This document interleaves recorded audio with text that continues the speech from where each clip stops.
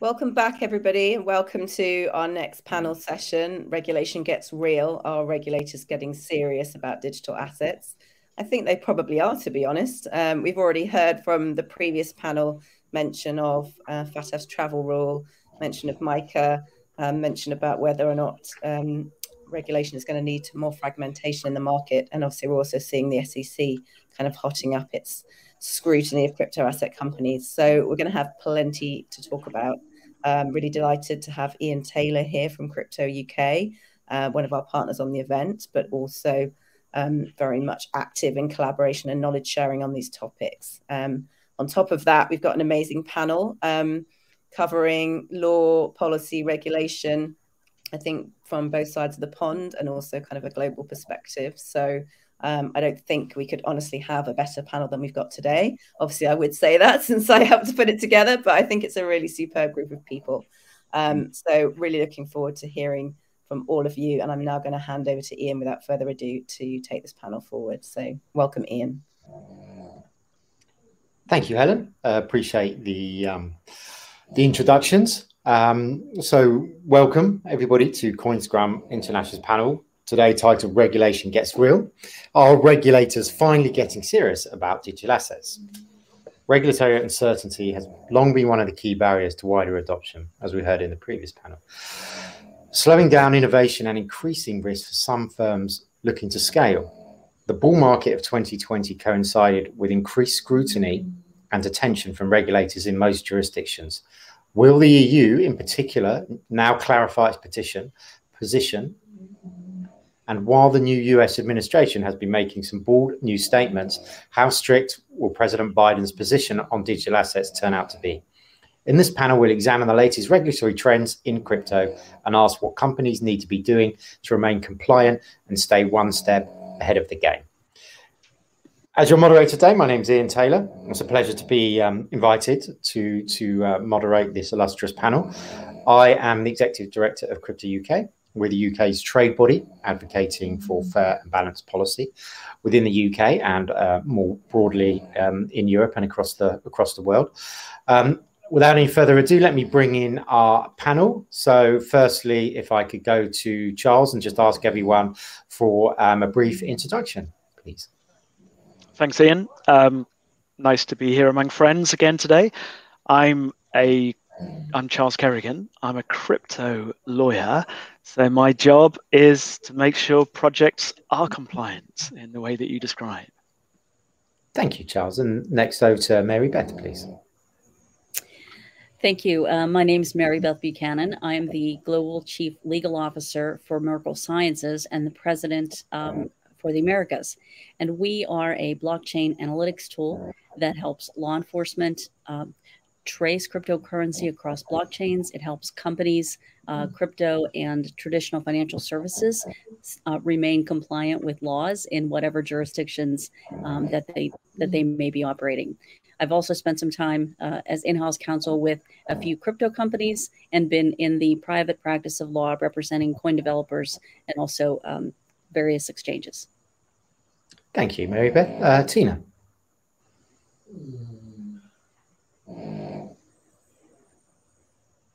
Tina, would you introduce yourself, please? Perhaps on mute. I was on mute. Sorry about that. Thanks, Ian. I'm Tina Baker Taylor, and I'm the Chief Policy Officer of the Chamber of Digital Commerce. The Chamber is a regulatory advocacy and association for blockchain and digital asset companies out of Washington, D.C. And we are in the business of advocating for digital assets and the industry overall.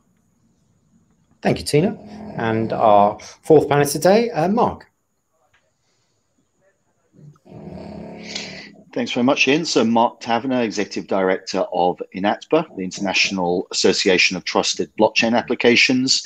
Like you, Ian, we advocate for the development of sound policy that fosters innovation. And I'm proud to say today I'm coming to you from Ljubljana in Slovenia, where the current European presidency is holding a blockchain week. And believe it or not, the government has just announced that they've launched NFTs.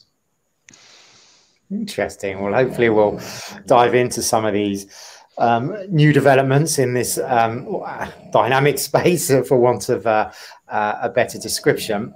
So let's get straight into the questions. We got a lot to cover, and I think we can all agree we have a great pedigree on this panel today to discuss some of the issues we're seeing in the regulatory space. So let's start with discussing the clarity on what we've seen and what regulators mean when they refer to a crypto asset. How does perhaps some lack of clarity around the taxonomy and definitions create challenges for innovators? And let's direct this to Charles to kick us off, please. Oh, thanks, Ian. So we all wrestle with the point that you described up front, this question around regulatory uncertainty. And I'll have a go at breaking down the uncertainty, because I think regulators are clear on some things, and we can summarize those. So if I put the crypto regulation into 2 sentences, I think we can say, don't issue securities to the public and don't facilitate financial crime.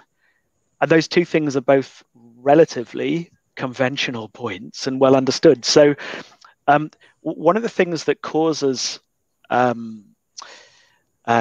concern and sometimes confusion around these questions is we don't have crypto-specific regulation. Regulators are famously, across the world, prone to say that they are technology neutral. They don't regulate you differently depending on the type of technology that you use.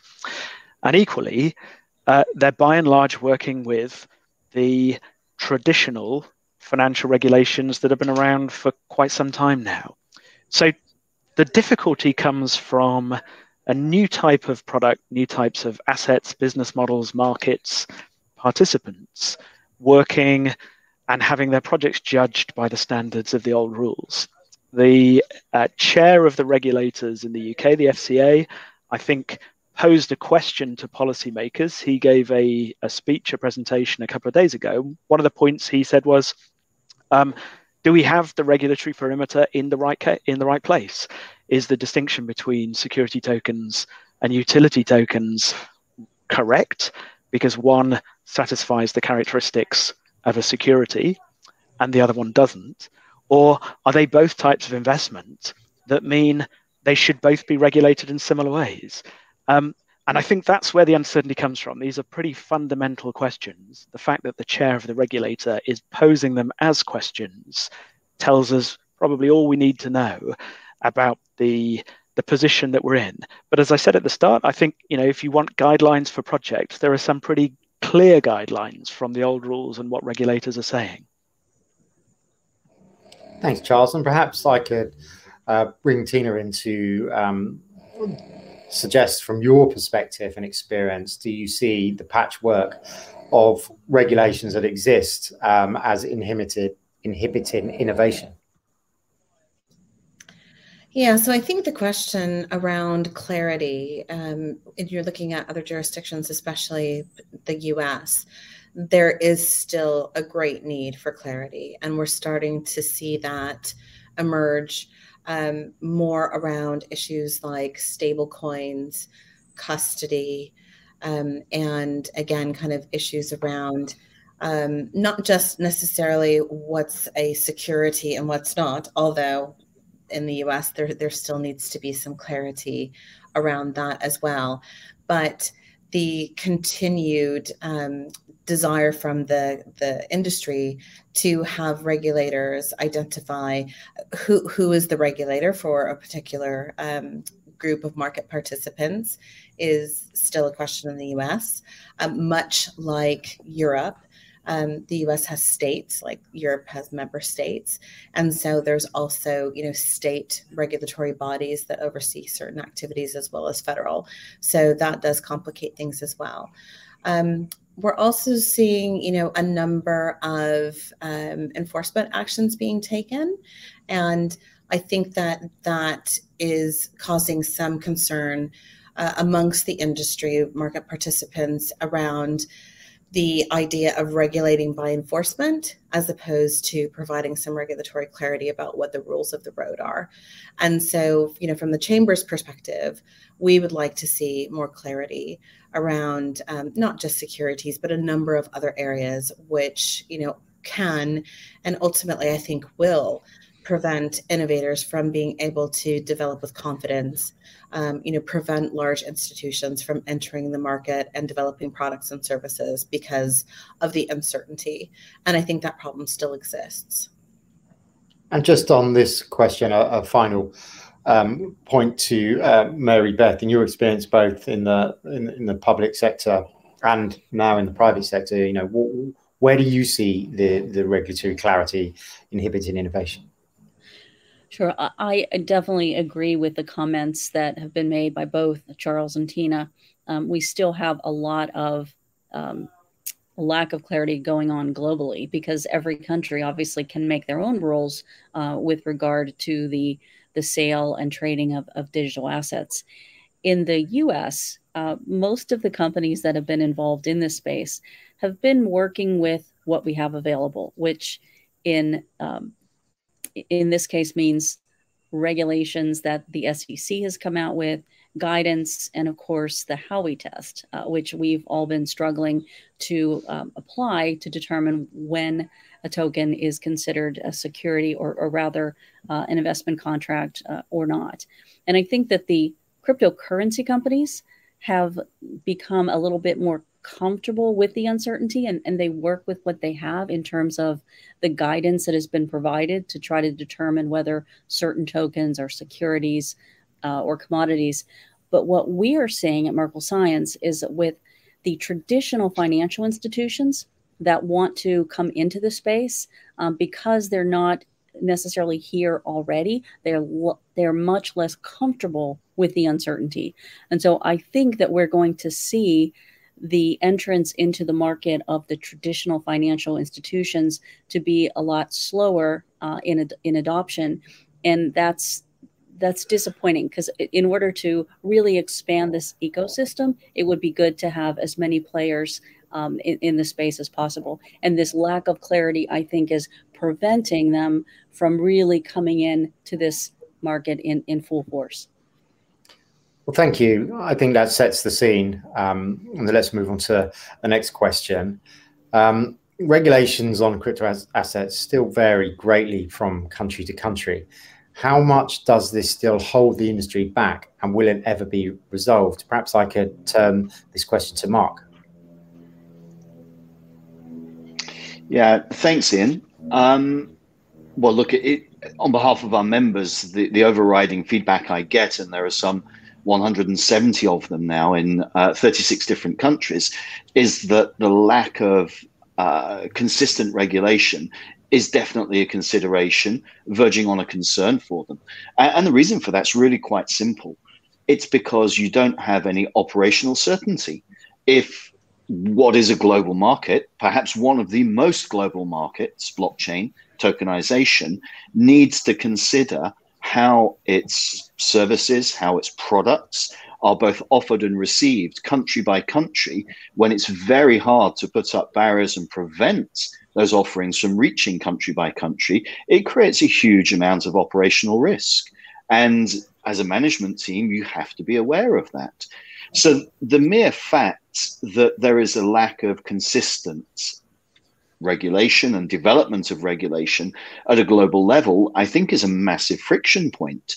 Now, I do just want to draw attention to a couple of policy developments, regulatory developments at a European level, in particular the market in crypto assets and the pilot regime, which is seeking to establish consistent treatment of the approach towards crypto assets across the remaining 27 countries in Europe, which our members have largely been very favorable in their reception of. Now, granted, there are a couple of considerations there, namely to do with how do you approach decentralized finance and decentralized autonomous organizations, because there isn't a legal entity, and the 50-year-old regulatory model calls for a legal entity to chase down in a punitive way when you eventually determine that some activity has not been in keeping with what you would like to see. So those fundamental challenges still exist and are present in MiCA and the pilot regime. But by and large, what we found here is a pretty well-educated regulator, and most certainly a regulator that is open to engagement. And our members really welcome this. So as we look at the global stage, I think the bar is beginning to be set by certain geographies who are willing to learn, willing to engage, and willing to work in a collaborative way. And I think we might see a 2 or 3 speed global stage whereby those geographies where there is sound development of regulation, or at least a process to begin the steps towards the development of sound regulation, will probably see an inflood of talents, of innovators, and of the potential to create employment. And those that lag behind for whatever reason may well do so at their cost.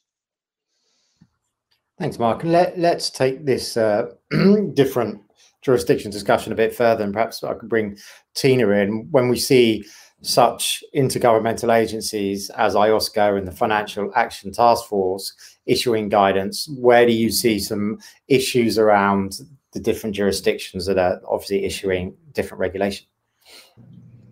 Sure. Well, if we take a look at the Financial Action Task Force, I think that's a really good example of regulatory guidance.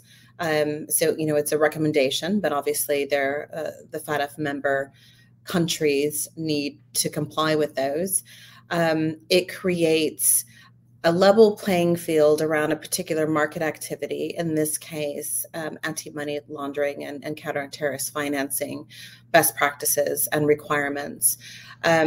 So that, I think, was one of the first. You know, we saw with AMLD5, anti-money laundering rules consistently applied to a region. FATF applies that globally. What happens, though, from an implementation perspective, taking off the table the actual technical requirements to be compliant with some of FATF's recommendations, like the travel rule recommendation, for example, if we take that off the table and we just look at the application of implementing this guidance across, you know, member countries, not all countries implement at the same pace. And that is due to having to transpose that guidance potentially into new legislation.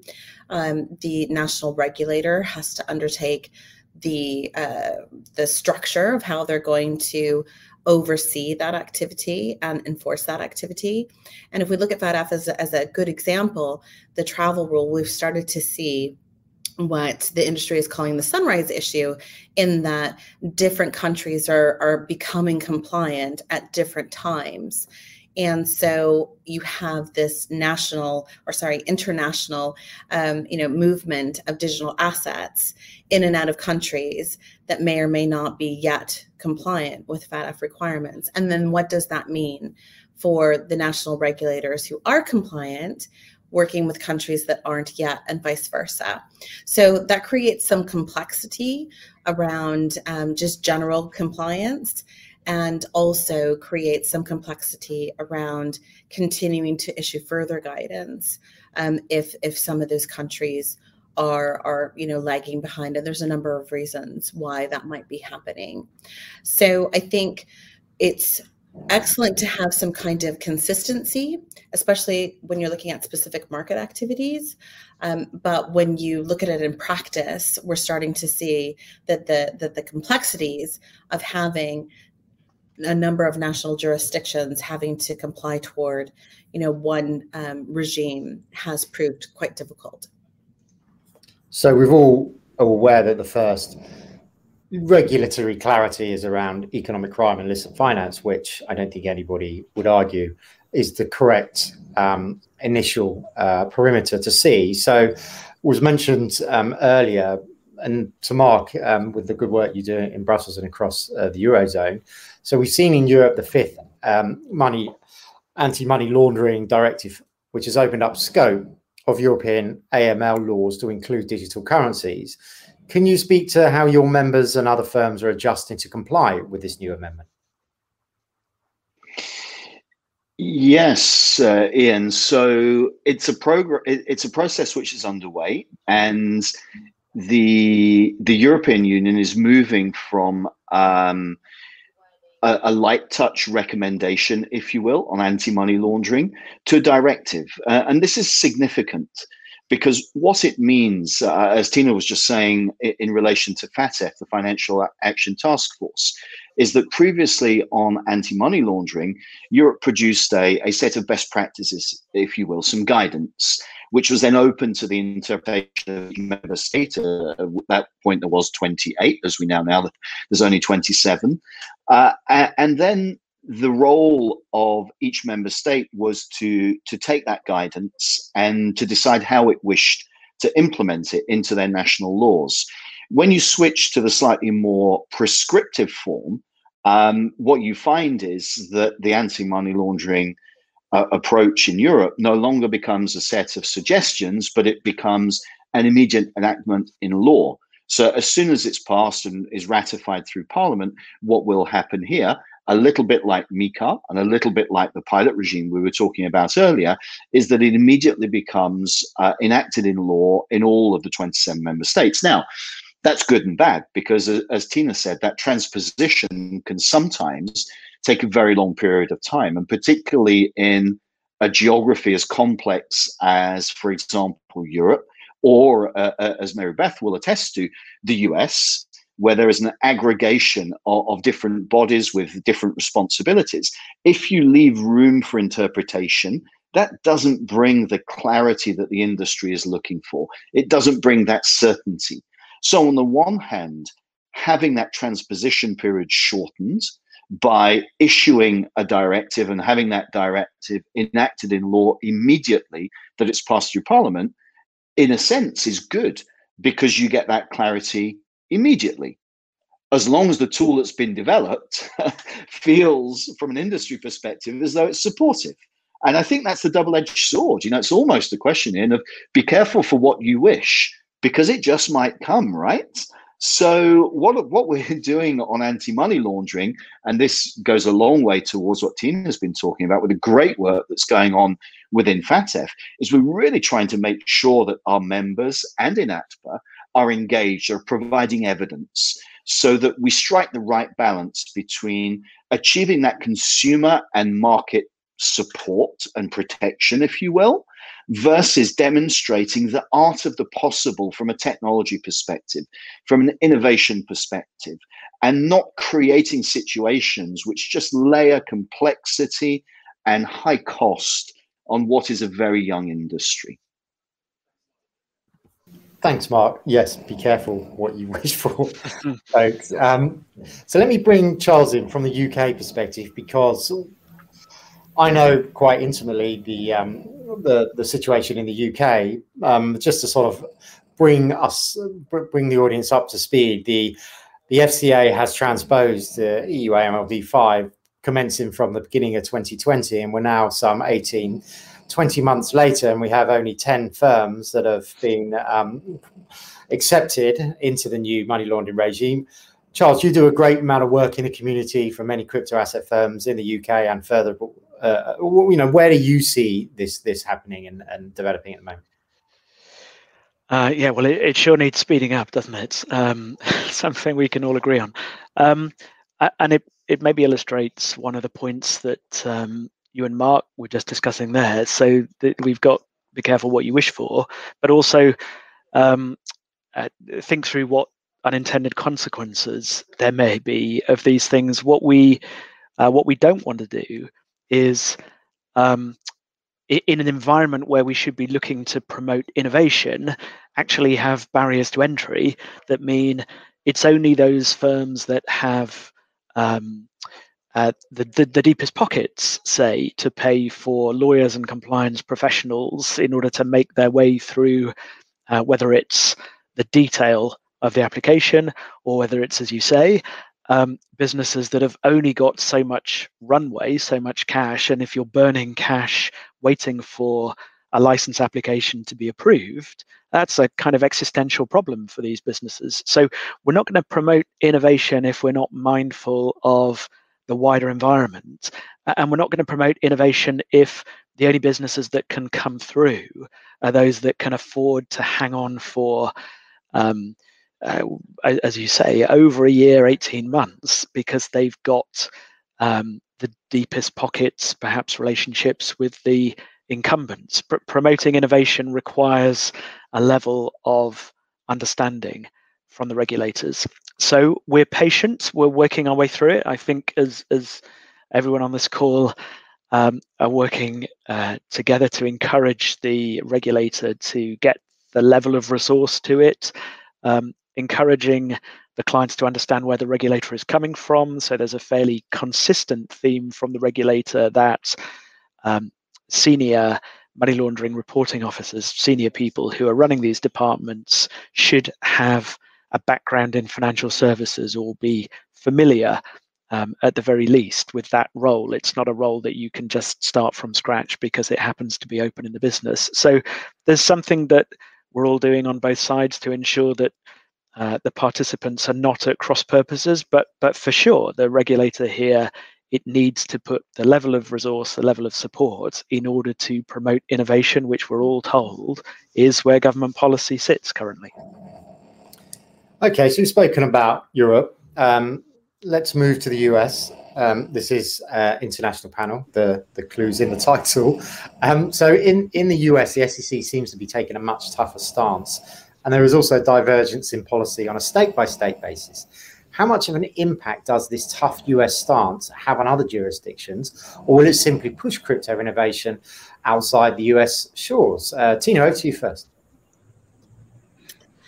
Yeah, so we have seen a significant amount of scrutiny and attention by multitude of US regulators over the last 12 months. I think we can expect to see more. There's two, schools of thought there. Enforcement action is always uncomfortable, but it is, an important part of the regulator's role to provide, market integrity, support market integrity, and protect consumers. So some of the enforcement action that we're seeing, is being taken against firms that, the project is, some years ago. And, we're starting to see inquiries from agencies across the board into current market activities. So, I think from an industry perspective, whilst it's uncomfortable, what it does tell us is that regulators and government crypto is top of mind. So, we've made it, right? We're important enough to be concerned about now. And so I think that is an indication of the growth of the industry. I think also from a US perspective, one thing to note is, most crypto firms, operating in the US or certainly serving US customers are already regulated by a number of firms, and stablecoins are already regulated by states. And so there's already quite a lot of regulatory treatment.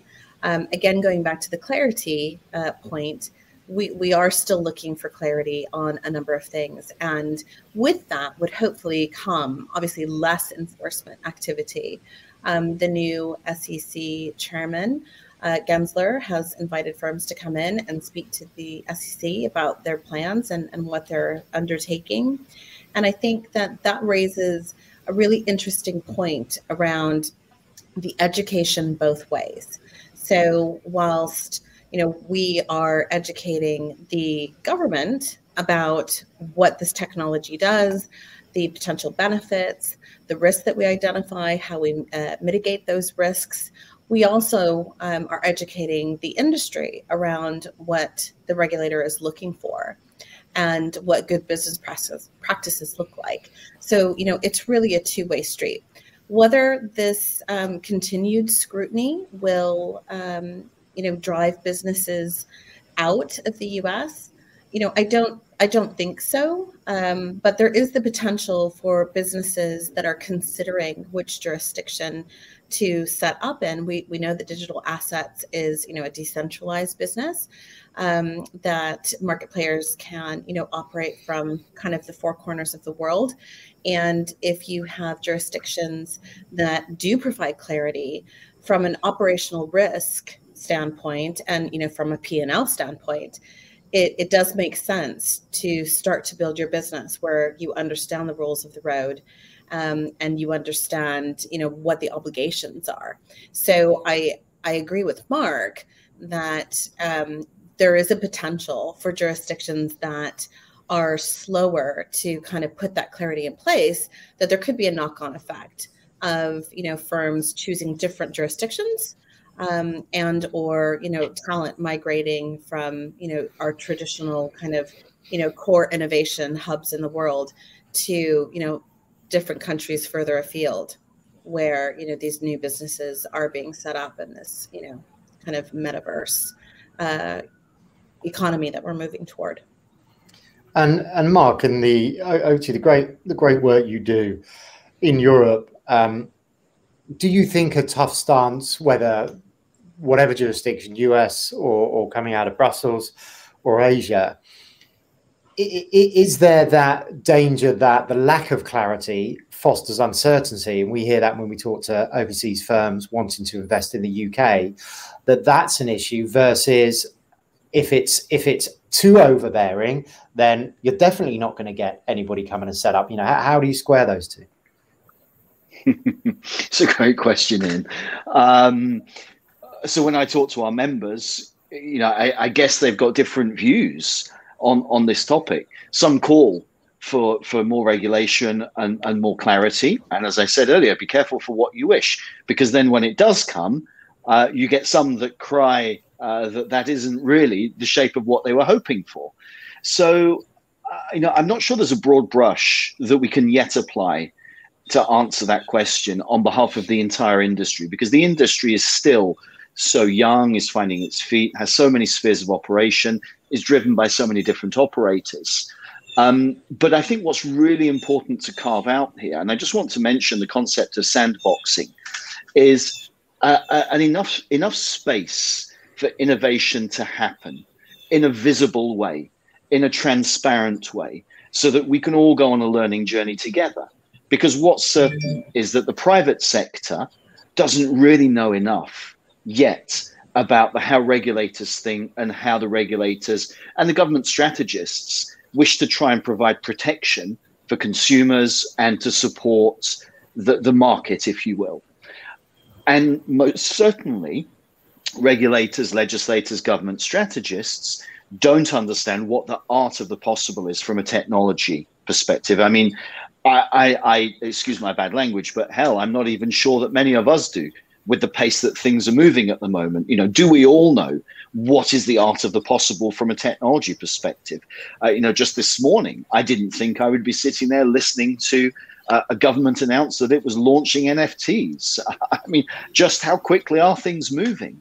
So I think what's really important here, and this is what the feedback is that is consistent, both from the public sector that we engage with and the private sector, is that learning together is really important. And I know that sounds a little corny, but I think the practical realization of that could be the establishment of sandboxes or test environments where applications, use cases, business structures, whether they be novel like DAOs or more traditional like legally identifiable organizations, can experiment together with the guidance of these regulators and test some of these hypotheses. Because at the moment, that's all we've got are a bunch of hypotheses. And then when the regulation comes, it's only at that point, which is the very essence of your question, where the industry says, actually, when we look to apply that now, we're not sure we really liked it. We did ask for certainty, but once you give us certainty, we're not really sure we liked it because we didn't know what we were asking for and we didn't know what we didn't want. Thanks, Mark. So we've got 5 minutes left. I'm going to ask one final question to the panelists, then bring in some of the audience questions. Thank you so much for that. So let's talk about DeFi, decentralized finance, and how can DeFi innovate, or the innovation rather, be preserved while maintaining appropriate standards? For example, if MiCA and FATF recommendations require decentralized projects to establish a legal entity if they're operating as a DAO, Let me ask Mary Beth first, what your views are on this. Yeah, I think that DeFi certainly has tremendous promise to help, particularly those who don't have bank accounts or in parts of the world where it's very difficult to access traditional finance. So from that perspective, to be able to broaden the financial inclusiveness and reduce the cost and increase acceptance, it has tremendous potential. On the other hand, for those traditional financial services that have been providing, financial guidance and access to lending, have a lot of regulations that they've been complying with. And so there has to be a good balance between promoting the innovation and inclusiveness that DeFi offers, but also to address some of the traditional KYC AML issues. And that's the point at where technology has not yet, we haven't figured out how we can do both. And so that's the challenge. Thank you. And perhaps the same question to Charles in regards to innovating in DeFi. Yeah, it's going to take us a while to answer this question, isn't it? I'm glad we've only got 4 minutes left because we won't get through it. I need 4 years. I think Mary Beth identifies the hardest problem from the regulator's perspective, from the policymaker's perspective, is financial crime. So I think the projects are going to have to understand that is a concern, and maybe this is the lawyer in me speaking, but it's a legitimate concern. Either these projects should not be seeking to facilitate financial crime. Well, if they are, they shouldn't exist. And if they're not, they shouldn't mind taking some action to support it. And we're dealing here in a world of transparent, immutable databases. So it's not beyond the possibility of technology and analytics and so on to help with this problem. But I think just the industry, there's some conventional response in the industry saying that they exist outside the historic legal system. That's just not helpful and not true. Mm-hmm. Thank you, Charles. And let's go to our panel questions. So going back to the SEC, the question is, they seem to be taking a more hardline approach. Is President Biden more anti-crypto than previous presidents? And will the SEC's approach drive innovation out of the US? Let's ask either Mary Beth or Tina to have a stab at that. Yeah, I would say that I don't think that there's necessarily indication that President Biden is anti-crypto. The SEC has been evolving in terms of its guidance on the definition of investment contract for some time, and they have tried to issue points on some of the easier cases, but what they're tackling now, I think, is some of the more difficult cases of what is an investment contract. Tina, I think, commented on this earlier, that companies who are already in the US, who have been working with these more vague definitions, are used to dealing with the vagaries. But for companies that are outside of the US, they are still struggling with complying with their own new regulations that may have been implemented after the FATF guidance.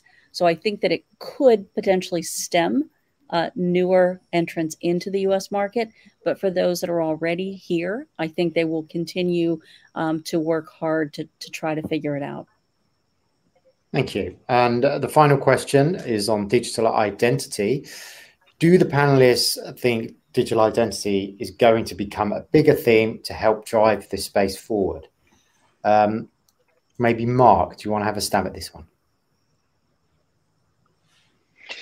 Thanks, Ian. Short answer, yes. There's a huge amount of work going on around digital identity within our membership base in Europe at the moment. But I think there are other themes as well that are similar to identity that are going to be equally important. So privacy, that's going to be massively important. Smart contracts. How are smart contracts buffering up against some of the established legal structures that exist, and how do we imagine this brave new world of smart contracts? And then that brings us on to data. Smart contracts run on data.